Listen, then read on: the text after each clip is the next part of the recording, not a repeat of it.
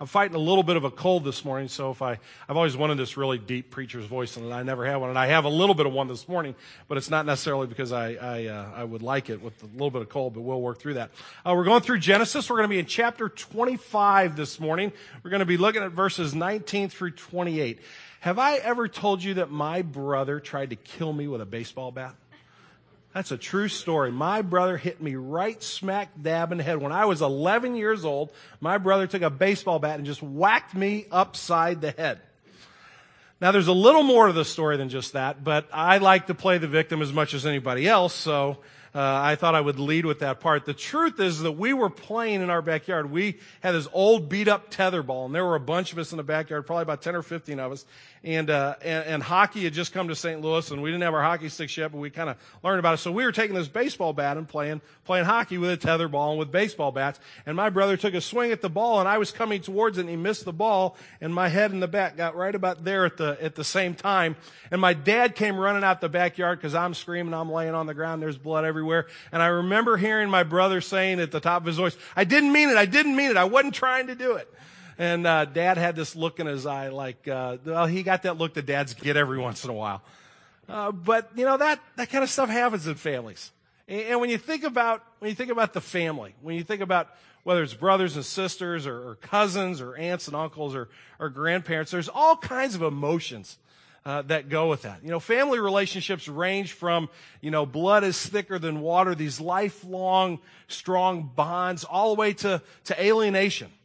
You know, I haven't spoken to that sibling in years, I've lost touch with my parents. We don't interact anymore. There are all kinds of different experiences. In this room alone, in a couple hundred people, if we kind of all walked up and paraded across the stage and talked about our family, there would be stories that would make our hearts break and cry for joy, and there are others that would make us cry for disappointment and sadness for what we've experienced in family. Much of the book of Genesis is told in the story of family. If you go through the book of Genesis, you'll notice there's a phrase that's repeated over and over again. It actually shows up about 10 different times in the book of Genesis. And it's the phrase, these are the generations of, and then there'll be a name attached to that part of the story. So the very first one you see back early in Genesis is, these are the generations of Adam. And then you'll see a little bit later on, these are the generations of Noah. And you'll see a little bit later on, these are the generations of Seth. The passage we're going to start with this morning says, these are the generations of Isaac. Genesis looks at life in many ways through the story of family. And so we're going to do that for the next 3 out of the next 4 weeks. We're going to look at what we can learn from the family of Isaac and Rebekah. Isaac is the only child of Abraham. He's the child of the promise. God promised Abraham that he would have, through Isaac, that his children couldn't be counted. His offspring, the generations, would be as many as the sands of the seashore. He promised Abraham through Isaac that all the nations of the world would be blessed through his offspring. So this is the child of the promise, and we're going to look at his family for 3 of the next 4 weeks to see what we can learn about family in general. Because I think the passages of Scripture teach us not just about these individuals, but they're a reflection of our lives and how we stand in need of the grace of God as well. So Genesis chapter 25.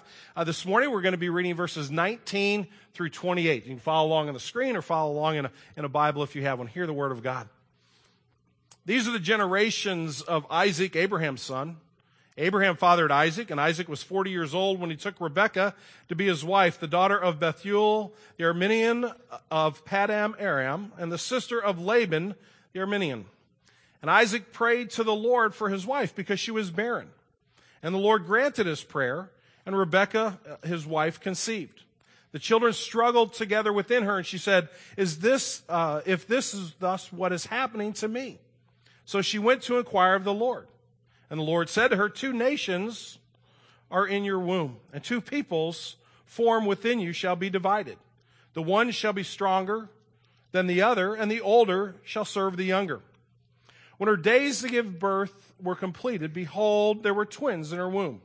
The first came out red, all his body like a hairy cloak, so they called his name Esau. Afterward, his brother came out with his hand holding Esau's heel, so his name was called Jacob. Isaac was 60 years old when she bore them. When the boys grew up, Esau was a skilled hunter, a man of the field, while Jacob was a quiet man, dwelling in tents. Isaac loved Esau because he ate of his game, but Rebekah loved Jacob. This is the reading of God's holy and perfect word. To him alone be glory. Let's pray together. Father, this morning as we begin this sub-journey in a larger journey in Genesis, looking at this particular family unit, Father, we will see your hand of grace and of mercy, and we will see some really great decisions and some really awful ones. Father, the book of Genesis is a reflection of this world. The people in Genesis are people like us, people who are flawed and people who at times long to serve you and get it right and follow you. The people in Genesis are a reflection of this world. The people in Genesis are people like us, people who are flawed and people who at times long to serve you and get it right and follow you and rejoice in that. At other times they go miserably off course. So Lord, we don't want to sit in judgment of them this morning. We don't look at them and say, boy, they should have known better. Father, nor do we want to despair when we see them getting it right and think that we could never do that. Lord Jesus, your message to Isaac, to his family, is your message to us today. It is a message of grace. It's a message of forgiveness. And we long to hear that message in all its fullness. Father, I can't possibly accomplish that. This is your word. It is perfect, and I am imperfect. But I pray that you would forgive my sin.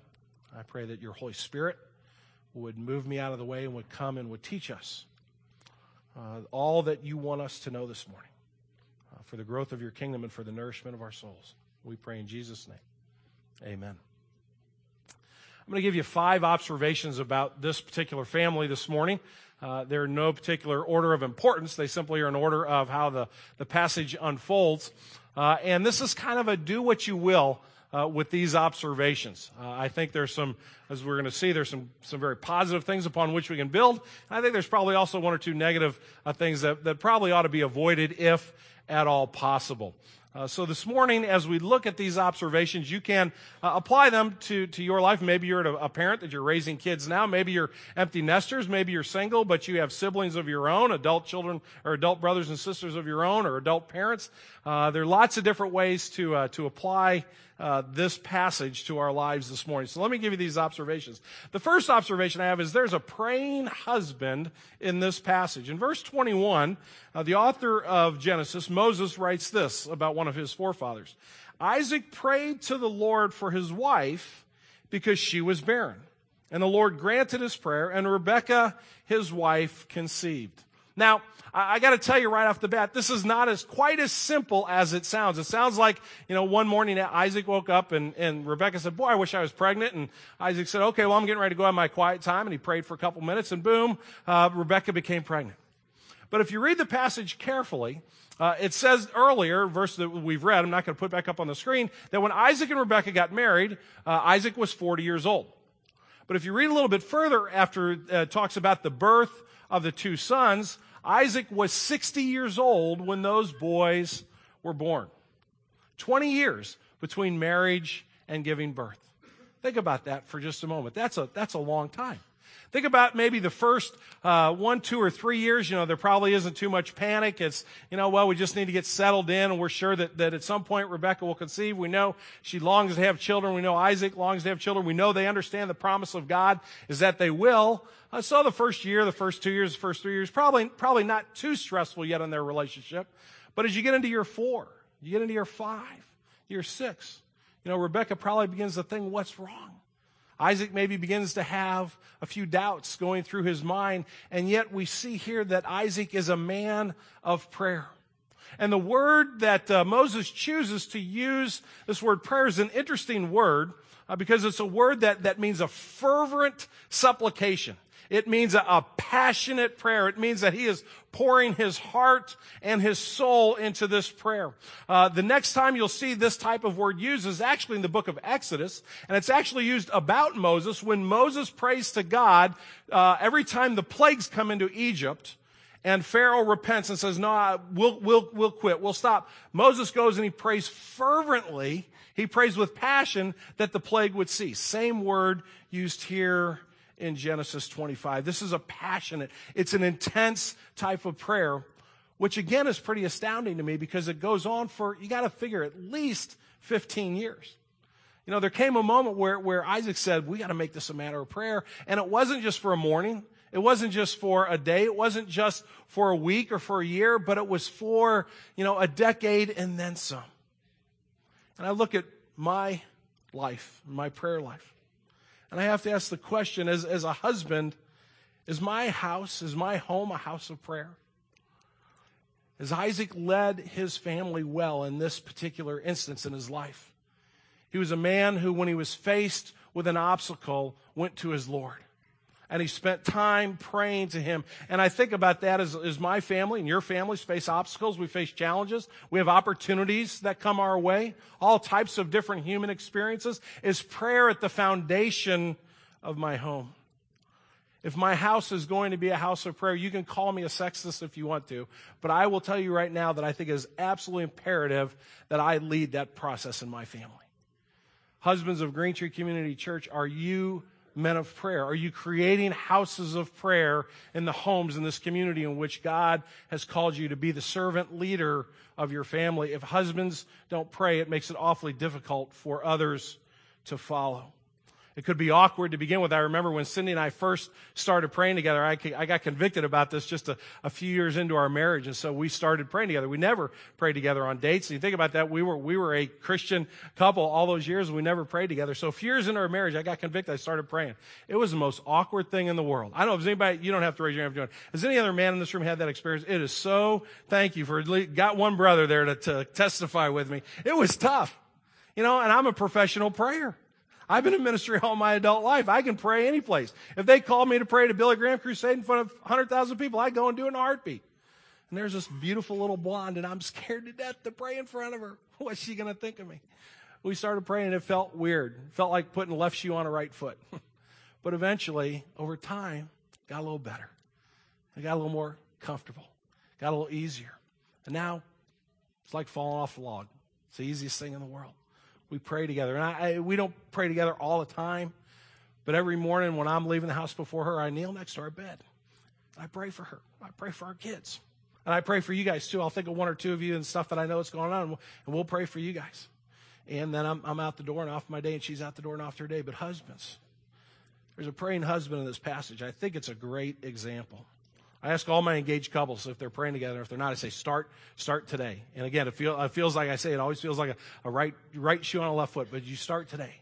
And God will bless that in your family. That's a great observation about this particular family. And it obviously wasn't just the husband. Look at verse 22, where we experience not only a praying husband, but a praying expectant mother. The children struggle within her after she conceived. And she said, if it is thus, why is this happening to me? So she went to inquire of the Lord. Rebecca realized something was going on there. There's a lot of tumult going on. Now, I have never been pregnant, and I'm thankful that I never will be pregnant. I don't have to go through that experience. But I've seen it 3 times with our family and with lots of other families, and it's not unusual for there to be kind of a tumultuous pregnancy. It's not unusual for women to be very uncomfortable as they're carrying children. But this is something different. This is something that has gotten Rebecca's attention after, I don't know, maybe 3, 4, 5 months, to the point where she's worried, to the point where she's concerned. Why is there never any rest within my womb? What on earth is going on? Perhaps she talked to some of the other women in that particular community who had carried children. She said, did this happen to you? And let me tell you what I'm feeling. Let me tell you what I'm experiencing. And to see some of those women probably say, well, yeah, maybe, but boy, that wasn't my experience, not quite to that extent. So she goes to the Lord. She begins to pray. And again, I would simply ask the question to the moms of Green Tree Community Church. In your family, are you women of prayer? Are you praying for your kids? Are you living out your faith in partial ways through your prayer life?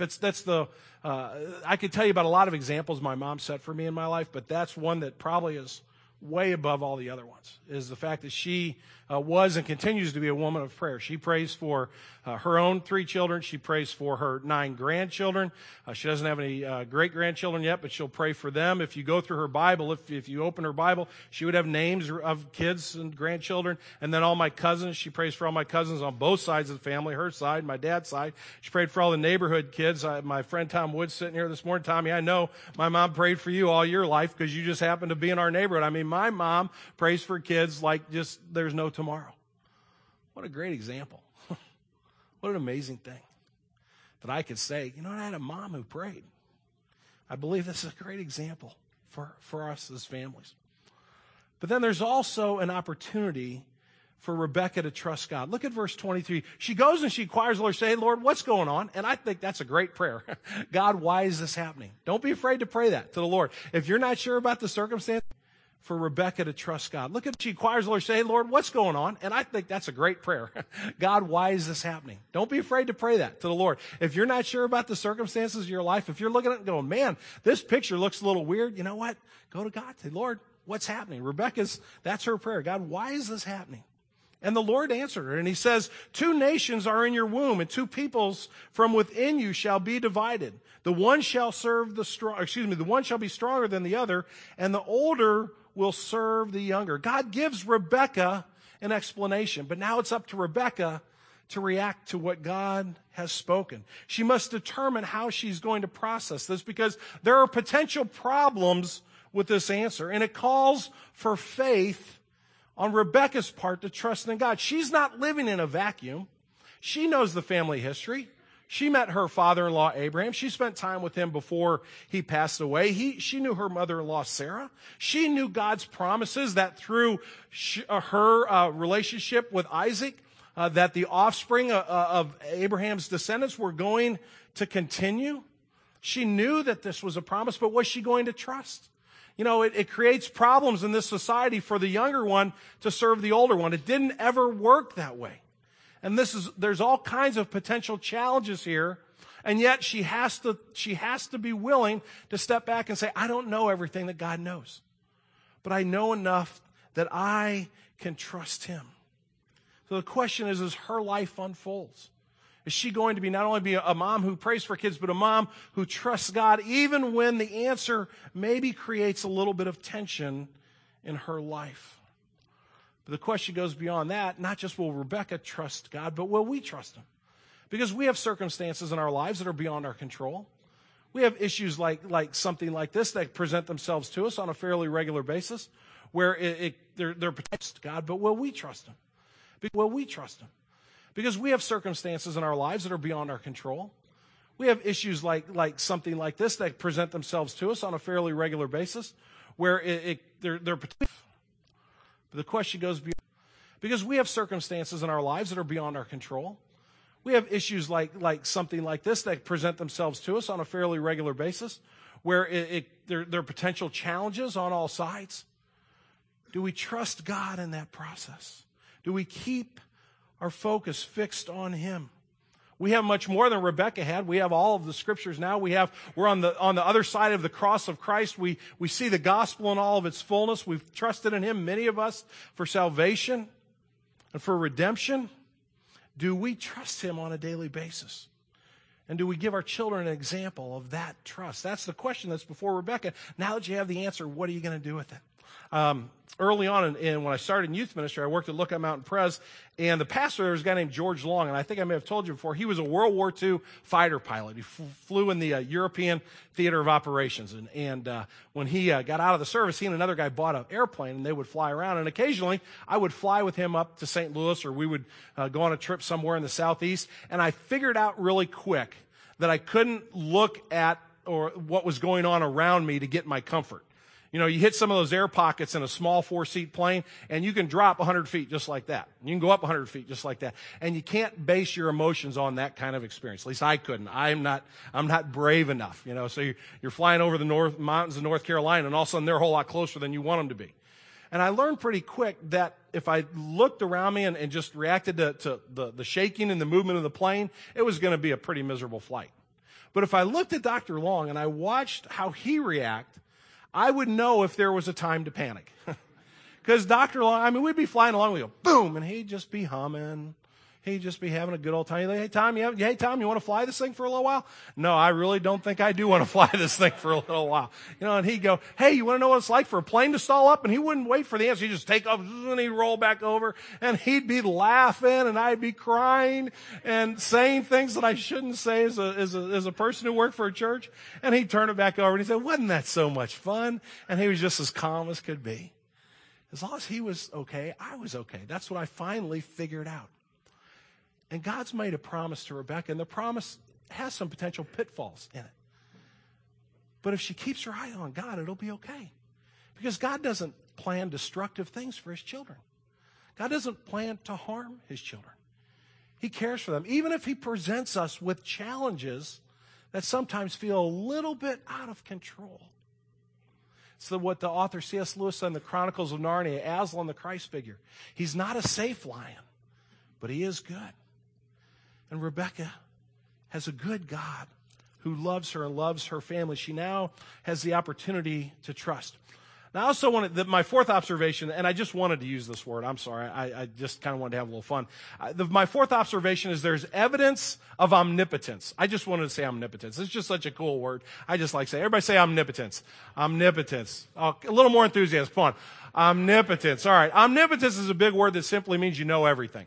It means you're everywhere all the time and there's nothing outside of your knowledge. There's nothing outside of your purview. And God demonstrates his omnipotence to Sarah in this experience. Look at verses 24 through 26.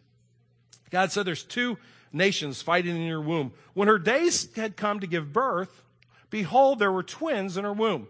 The first came out red, all of his body like a hairy cloak. So they called his name Esau. Afterwards, his brother came out with his hand holding Esau's heel. So his name was called Jacob. And Isaac was 60 years old when she bore them. Do you see God demonstrating his control, his omnipotence, even in the birth process? God had said that the older would serve the younger. And here's the younger one clasping at the older one's heel, even as they come down the birth canal and even as they're born into this world, as if to say, no, there's going to be something different than normal around here. And God, even in the process of birth, reminds Sarah, reminds his child that he knows all, he sees all, and he will care for her, and that his plan is not going to be thwarted. I think as a father, that's one of the great things I can teach my children, is that you can trust God, that you can take him at his word all of the time, 100% of the time. One of the applications for that in me has been to try and be a man of my word with my children. Is try to help them understand that if I say something positive, I mean it. If I say I'm going to be at their ball game, I'm going to be at their ball game. I don't tell them I'm going to be there if I'm not going to be there. And I also tell them when something negative happens, if you do that, there's going to be a spanking or there's going to be a timeout. I don't say that to hear myself talk. I want them to know that I'm going to follow through with what I say, because I want them to know that they can trust a father. Because at some point in their life, they're going to have to make a decision about the one who claims to be their heavenly Father. And at that moment, I don't want them to think, well, you know what? My experience with dads tells me that I can't trust them. And so I'm going to reject this notion of Christianity. God's omnipotence should have a very direct influence in the way in which we live our lives. We live lives of trust because God means what he says. And he demonstrates it to Sarah even in the process of birth. And then my last observation about this family this morning is that mom and dad they started well, but they create a little bit of conflict or potential for conflict. Now look at verses 27 and 28. When the boys grew up, Esau was a skillful hunter and a man of the field, while Jacob was a quiet man dwelling in tents. Isaac loved Esau because he ate of his game, but Rebekah loved Jacob. They started off so well. They started off, Isaac's praying for Sarah. Sarah's inquiring of the Lord. God is showing himself faithful. We seem to be going in a good direction. And then it's almost like God said, I want to give you a lesson on how not to be parents. I want to show you how not to do it. Because we see in this passage, it's not that they're enjoying the differences between their children. It's not that they're celebrating the unique character and personality of their kids, but literally their emotions and their hearts are more attached to one child than the other. And so we have beginning to see a picture created for the opportunity for conflict and division to arise within this family. I don't know exactly what their motives were. It could have been that Rebekah more favored Jacob because she knew the promise that Jacob was one day going to lead the clan. And he was going to be in charge of all of this, and she wanted to instill within him some form of her character. It could have been that she saw Isaac's love for Esau. It seemed that Isaac from Esau's earliest days, maybe Isaac looked like he was playing favorites to Esau, and so she felt that she needed to counterbalance that. And she felt that she needed to make sure that Isaac didn't, or that Jacob didn't feel left out. I don't know what Isaac's motives were. Scripture doesn't say. Perhaps he too knew the promise that God had given Rebekah. I'm sure they talked about it. I'm sure Rebekah said, I've got this weird pregnancy going on, and I prayed, and here's what God told me. What do you think about that? It could be that Isaac's got that in the back of his mind, and he feels sorry for Esau. And he wants to overcompensate, and he deals with God's promise perhaps by giving this child more attention than he should, and by attaching himself emotionally more to Esau than to Jacob. I don't know what their motives are. Quite frankly, their motives don't matter that much. What matters is the potential chaos they are creating within their family by not loving their children equally. We all know if we've been parents of more than one child for more than 2 or 3 years that our kids are going to fight, right? Our kids are going to tussle. They're going to do it out of fun sometimes, but there are going to be moments where they get at loggerheads and they go at it with one another. Isn't that true? And those of us who have grown up in a home with brothers or sisters we know that that's accurate as well. I have a 26-year-old son who's going to be ordained as a deacon in this church today. And he and his 18-year-old brother cannot walk past each other without somebody pushing somebody. And one push turns into 2 pushes. And 2 pushes turns into a little bit harder shove. And all of a sudden, we got to go to the furniture store and buy new furniture because they can't keep their hands off each other. You know that kind of stuff is going to happen. You don't need to create an atmosphere where it happens more than it ought to. Whatever their motives were, either way, neither of these parents exercised good judgment nor trust in God. They could have built unity within their family. They could have laid a foundation in which their boys would have learned to appreciate and to love each other. Instead, they created an atmosphere of disunity and disharmony which will plague this family all of their lives, and in fact will plague their greater families throughout all generations. It's important for us to understand that as husbands, as wives, as family members, our maturity of faith matters. They started out well in this passage, and there seems to be such a disconnect in their relationship with their children as opposed to their relationship with God. And it shows their faith. It certainly does in their prayer lives, but it also shows the lack thereof. It shows their inability to connect the dots. And I think that God describes Rebekah and Isaac to us in this passage because he wants to also describe us. He wants to show us a picture of ourselves. I'm not saying that every parent in this room has done this and played favorites with their children, but there are places where we fall short. There are places where we need the grace of God in our lives as well. And Isaac and Rebekah are not the heroes of this story. The Lord God, the God who has made the covenant promise, is the hero. The one who's going to work in spite of their lack of faith, not because of their faith.